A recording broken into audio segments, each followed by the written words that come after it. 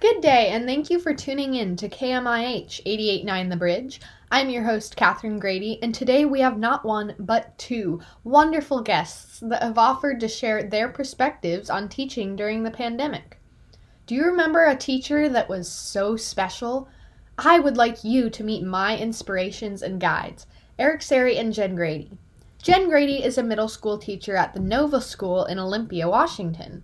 She's also a cellist, singer, songwriter, and has been touring and recording as a musician for 15 years, including in the band You Are Plural.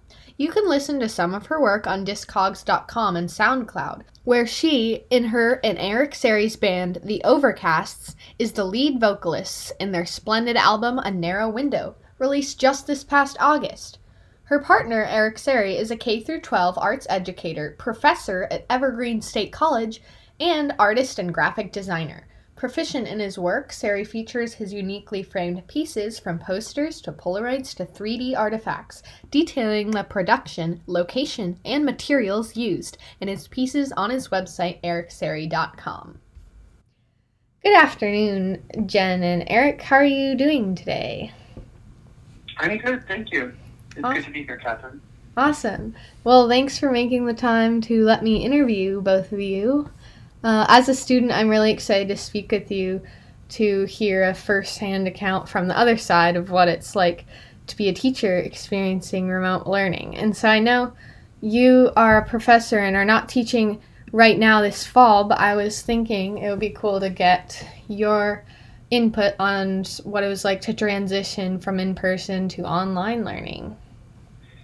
Yeah, so this last spring, there was a big shift in public schools. Of course, when COVID-19 came on the scene in February, people were tracking it, but it wasn't until March to April when the shutdown happened that public schools really responded.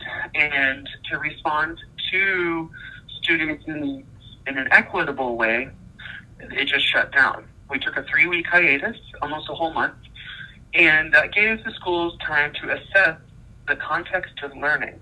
And that gave families the ability to reach out to schools and ask them if they needed help with internet costs, or if they needed lunches for their children, if they need things that we would normally rely on for our schools to provide. But we were able to connect families with resources so that their students could then restart. And that restart really did not happen until about the middle of April and through May. And May and June, we were in full force this last spring, and we were teaching online. And I was able to teach 3 art classes remotely per day. Mm-hmm. And that was a challenge, but mostly dealing with students, the accountability of students to do the work we were asking, and also being able to explain what our expectations were to everybody in a way that we didn't ask some students to do things with art and materials that they didn't have access to, or that we actually gave them the ability to succeed in the assignments that we were giving to them. That was probably the biggest challenge. Yeah, I bet. Yeah, so teaching English and other core subjects is difficult as it is, but how were you managing to teach a creative course like art online? What things did you have to do differently? Well, fortunately, PBS and some other resources gave us prompts and ideas. There's things called visual thinking strategies, or VTSs. And PBS put together some strategies for students to go outside their home and do strategies that involved looking at their world, going to a quiet place, writing and drawing down what they were observing and seeing and hearing. And those were things that they could do with a pencil and a piece of paper anywhere. They didn't have to have special art supplies. And essentially, we were able just to connect them to online resources that trusted news organizations and creative spots like PBS had put out there already, so that they were also connected to things that other students were doing elsewhere. Of course, we came up with our own prompts, our own VTSs, our visual thinking strategies, but often we would rely on ones that other teachers were creating. And I believe that you don't really need to reinvent the wheel. And in some ways, if they hashtag something online, they can see what other students are doing elsewhere and they feel more connected. That's awesome. Yeah, I can definitely see how you can apply some of that just to your real life, especially in being cooped up inside for so long. Just being able to go in your backyard and really pay attention is so important. Mm-hmm. Yeah, there was a lot of different ways that we could get students to look at their bedrooms and their homes in new and exciting ways. And students were actually very eager to share aspects of their home life that we wouldn't have been able to see before before we did remote learning. Often the context of school has its own distractions.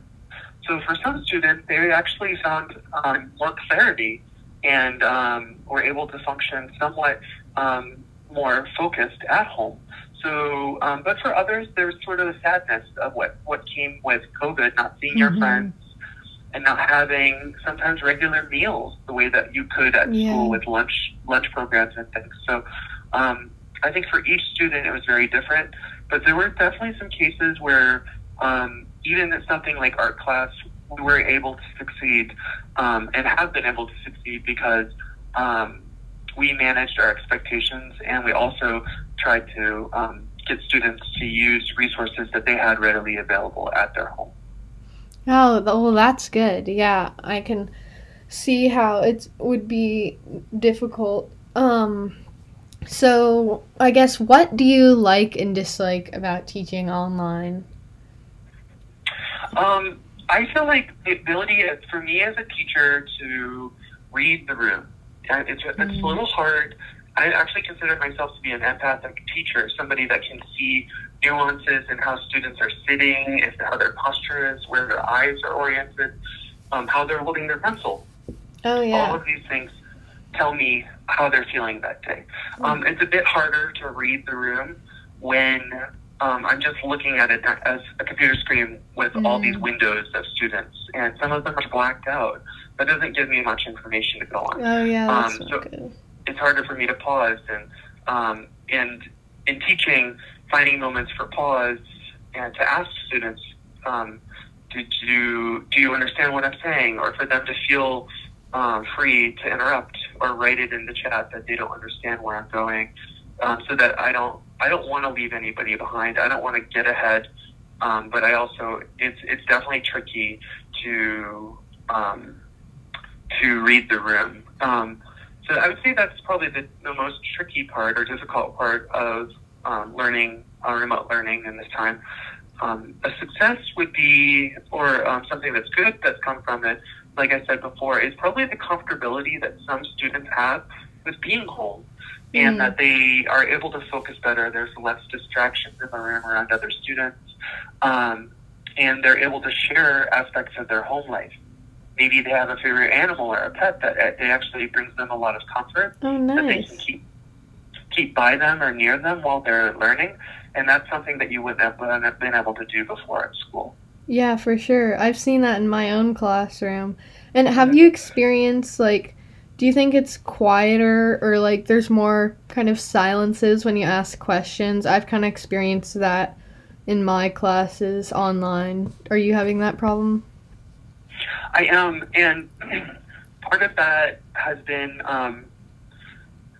students in classrooms in general. I think even before remote learning, you don't want to just isolate a student in the room and ask and call on, somebody specifically and be like, hey, what's this answer? Yeah. You also don't want to just ask a giant open-ended question to the room.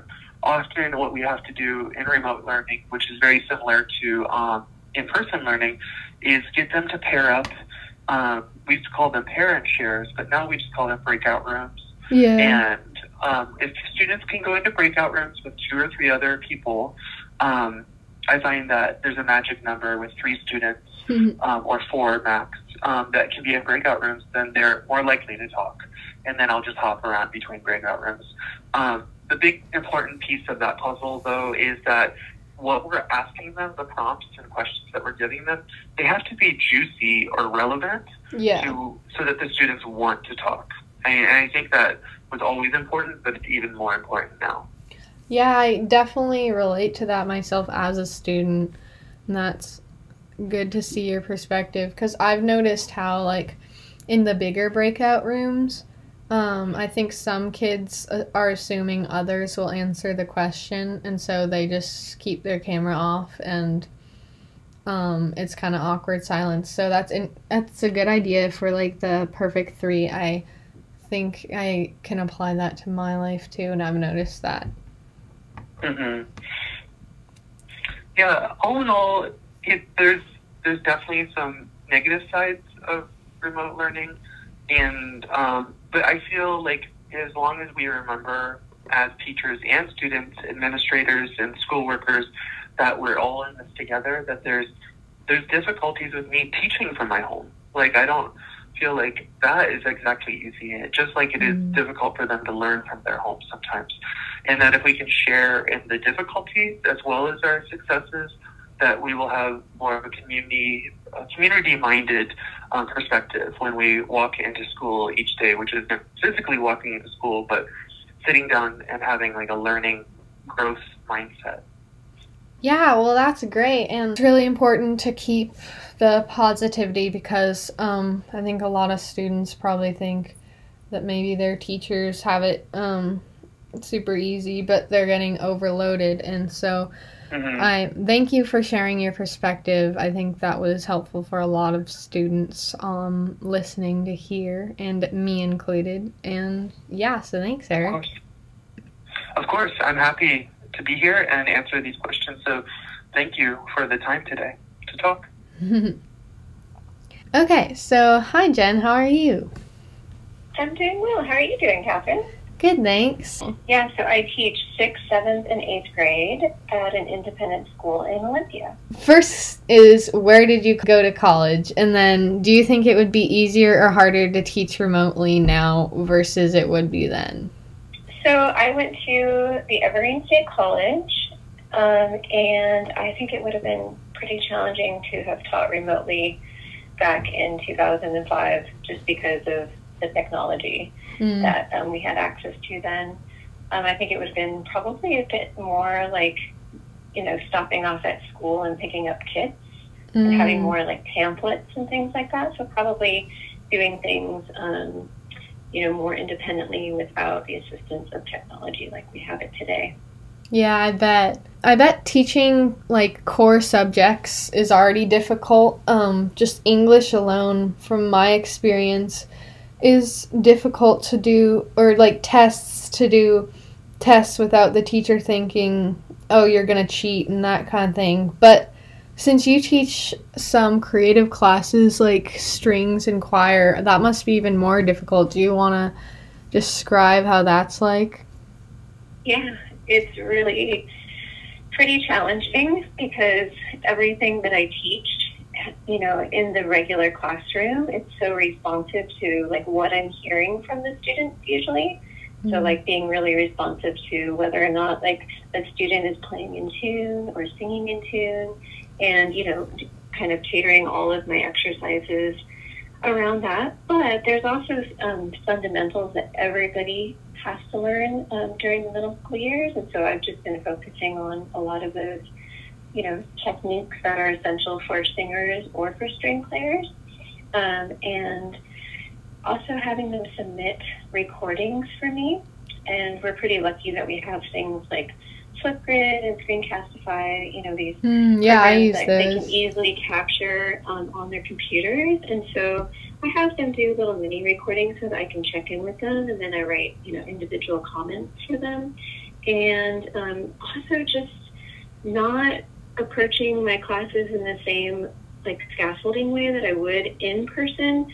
Like, we're not playing to concerts right now, so in some ways it's pretty nice because we aren't practicing for performances. Instead I have some freedom to spend extra time on theory or music appreciation, like have them write their own music as well. So I'm trying to be really creative about getting them to just think about music kind of more interwoven into their lives beyond just as a performing art. That's good. That's kind of what Eric was saying about adapting the courses to applying it to real life, and I think that's really important.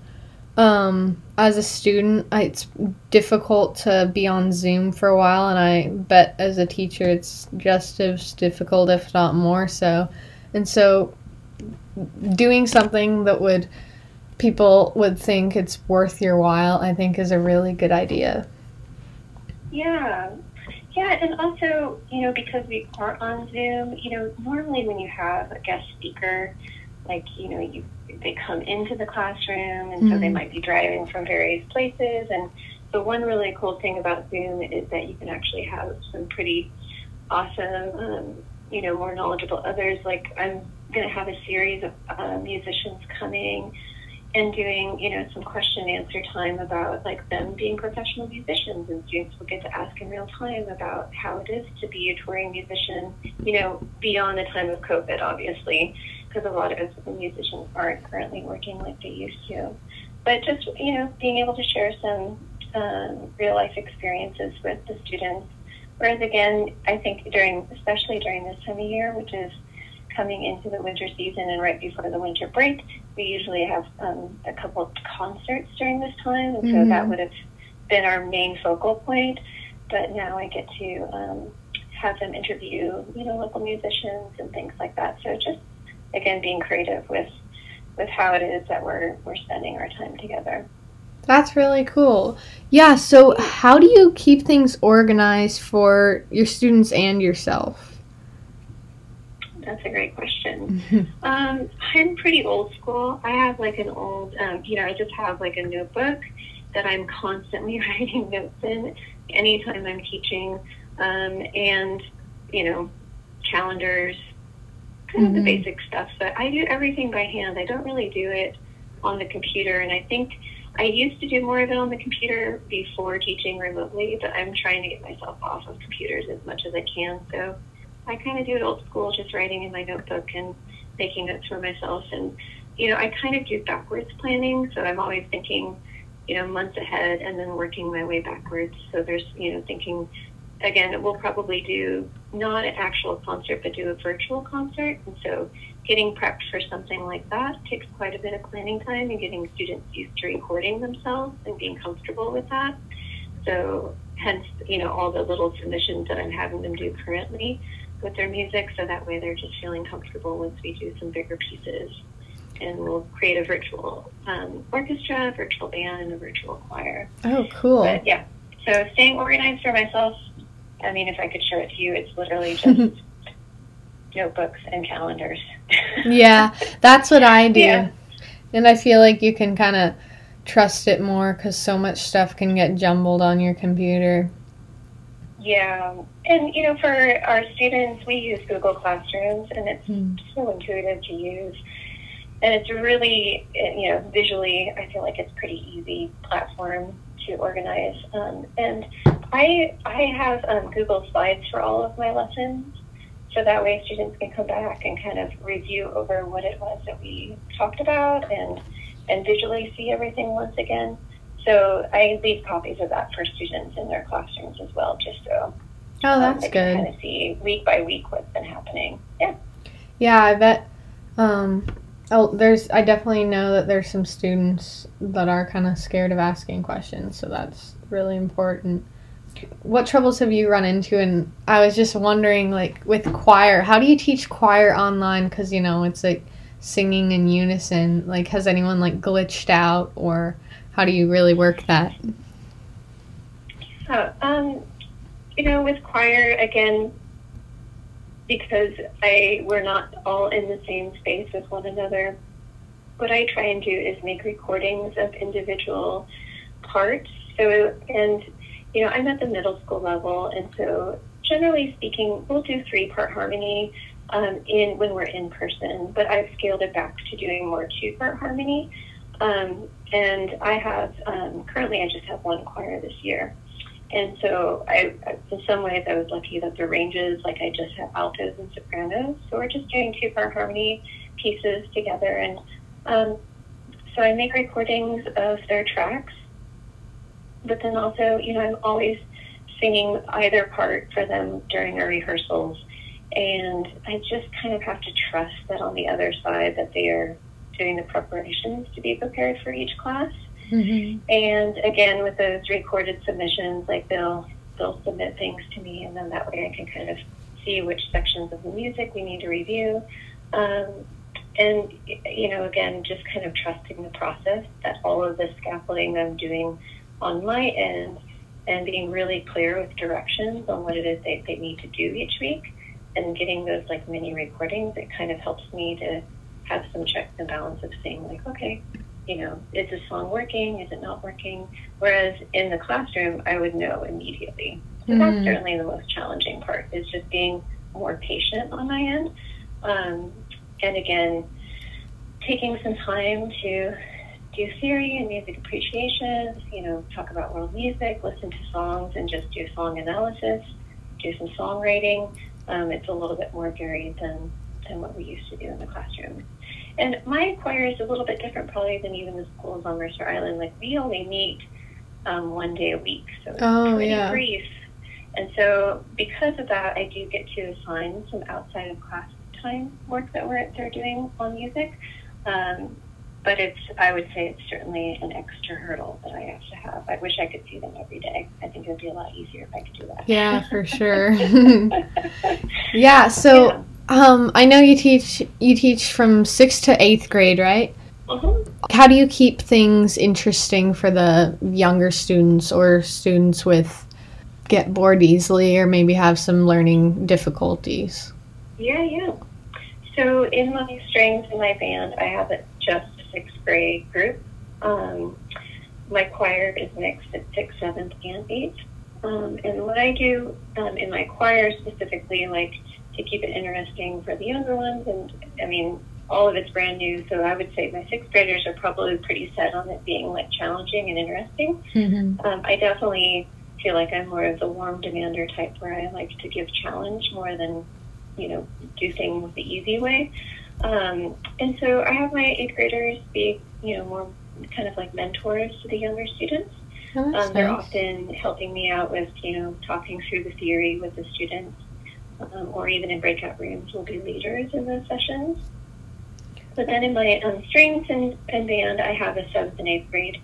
And I just, again, with my 8th graders, I have, I already kind of know at what level they're playing at, and so I try and make it challenging for them. So they might have like solo parts, or be playing the first, in band or in orchestra, we'll have like first violin and second violin, or, first saxophone part or second saxophone part. So I give the first parts to a lot of my older students, and then have the younger students play the supporting part. So I try and divide it up in those ways. Nice. Yeah, that's a good way to incorporate everyone. And I think the incoming students, starting the year off online, it's kind of scary as it is being the youngest. Oh, yeah. So that's a really good way to approach it. For the younger ones where they've, maybe they've never been in a choir before or a band before. And so for me too, a lot of it is just about community building in this remote learning. I think that's probably the most important part. So I spent a good few weeks in all of my classes just, making sure having opening questions and talking more about ourselves, and even, learning music straight out of the gate. Certainly kind of got them used to me by having like my set exercises that I do each class, so they kind of could get the ritual of my class. Like when they come in, we do stretches, and we do exercises, and then we start to work on some music. But in the first couple of weeks, I definitely would integrate like, hey, let's talk about, books that we're reading right now, or, tell me a little bit about something you'd be doing outside on the weekends when you have your free time, and just doing some sharing like that so we could get to know one another.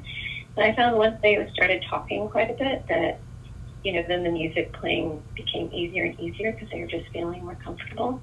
So that was nice. Yeah, that's good. I think the stretching is really a good idea because we're sitting so much, even more probably, because we're not walking between classes. And I then, make all of my classes stretch. yeah, that's and good. It's really nice. Yeah.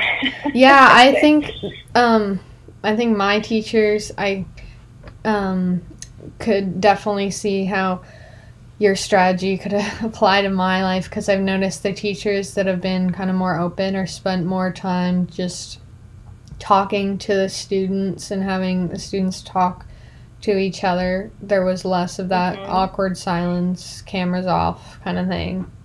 So that's a good approach. I guess the last question would be just like, what advice as a teacher do you have for your students and families and like working from home, that kind of thing? Yeah. I mean, my goodness, I think all of us are just trying to navigate it the best way that we can. And I recognize everybody's household and family life is so different. So I think I'm just going to share advice that I tell myself is one, that this is something we've never experienced before. And so just being gentle with ourselves. I think all of us are going to have weeks that are harder than others. And so I just try and be, just really honest about where I'm at in the respects of like, allowing myself in those weeks where I'm feeling like, well, this is really hard, that I remind myself that it's about me connecting with my students and getting to know them and having them have a space where they feel really safe and that it's fun. Like music at its, core is, to me, is like, it's such a joyful pursuit. And so I just have to remind myself back to like the essence of like why it is that I'm teaching and why it is that I love being around, especially middle schoolers, so much, because they are really starting to discover who they are and what type of music they like to listen to, and, kind of defining some of those like advice to students in general would be trying to find some sort of balance in your life. If we're spending X amount of hours in front of a screen, like allowing yourself X amount of hours off of a screen and trying to find, some sort of, craft or hobby that you like to do that doesn't involve screens in some way. I think, again, we're in unknown territory here. And so I think, the amount of hours that we are spending on either just devices, either phones or computers, it's really exhausting. I kind of think of Zoom time as like for every hour of Zoom, it feels like 2 hours. For sure. In real time. And so if there's any way that you can get outside and go for a walk in nature or, read a book or, also maybe push back a little bit on your teachers too, would be the advice I have for students. And encouraging teachers to try and find projects that don't involve a computer. Oh, that's a good idea. I think it's really, I try and think about that a lot with my students. It's like, how can I get them to do this task without having, being able to step away? And so providing them with books or with, sheet music that they can just look at on the music stand and not on the screen. I think it's really nice to give their eyes and their brains a little bit of a break. But probably the biggest advice overall is just be gentle with yourself. This is hard. It's hard for everyone. So, talk with your friends, connect with people as well as you can, write a letter to someone that you really love, find ways that you can still connect, and just know that we're all going to make it through it. It's just challenging for everyone. So be kind and compassionate to one another. Well, thanks, Jess. You and Eric have both created a really nice home for your students to learn online effectively. So thanks for sharing all that advice. I can definitely apply that to my own life, and I can see how a lot of students listening in could definitely use that. So thanks. It was nice to hear from you. Yeah, great to talk with you anytime. Awesome. Yeah, and, keep asking questions of your teachers at your school, too. And, I think we're, like I said before, we're all kind of in uncharted territory. And so I think we're all learning from each other as we do this. So in some ways you can kind of see that as an exciting time of like, helping out your teachers and as well. So, yeah. Yeah, well, we're all in this together, and it's important to be positive. Thank you for tuning in to KMIH 88.9 The Bridge. I am your host, Catherine Grady, and that was Jen Grady and Eric Sarai telling us what it's like to teach during the pandemic. Tune in for more episodes on KMIH 88.9 The Bridge, and have a great day.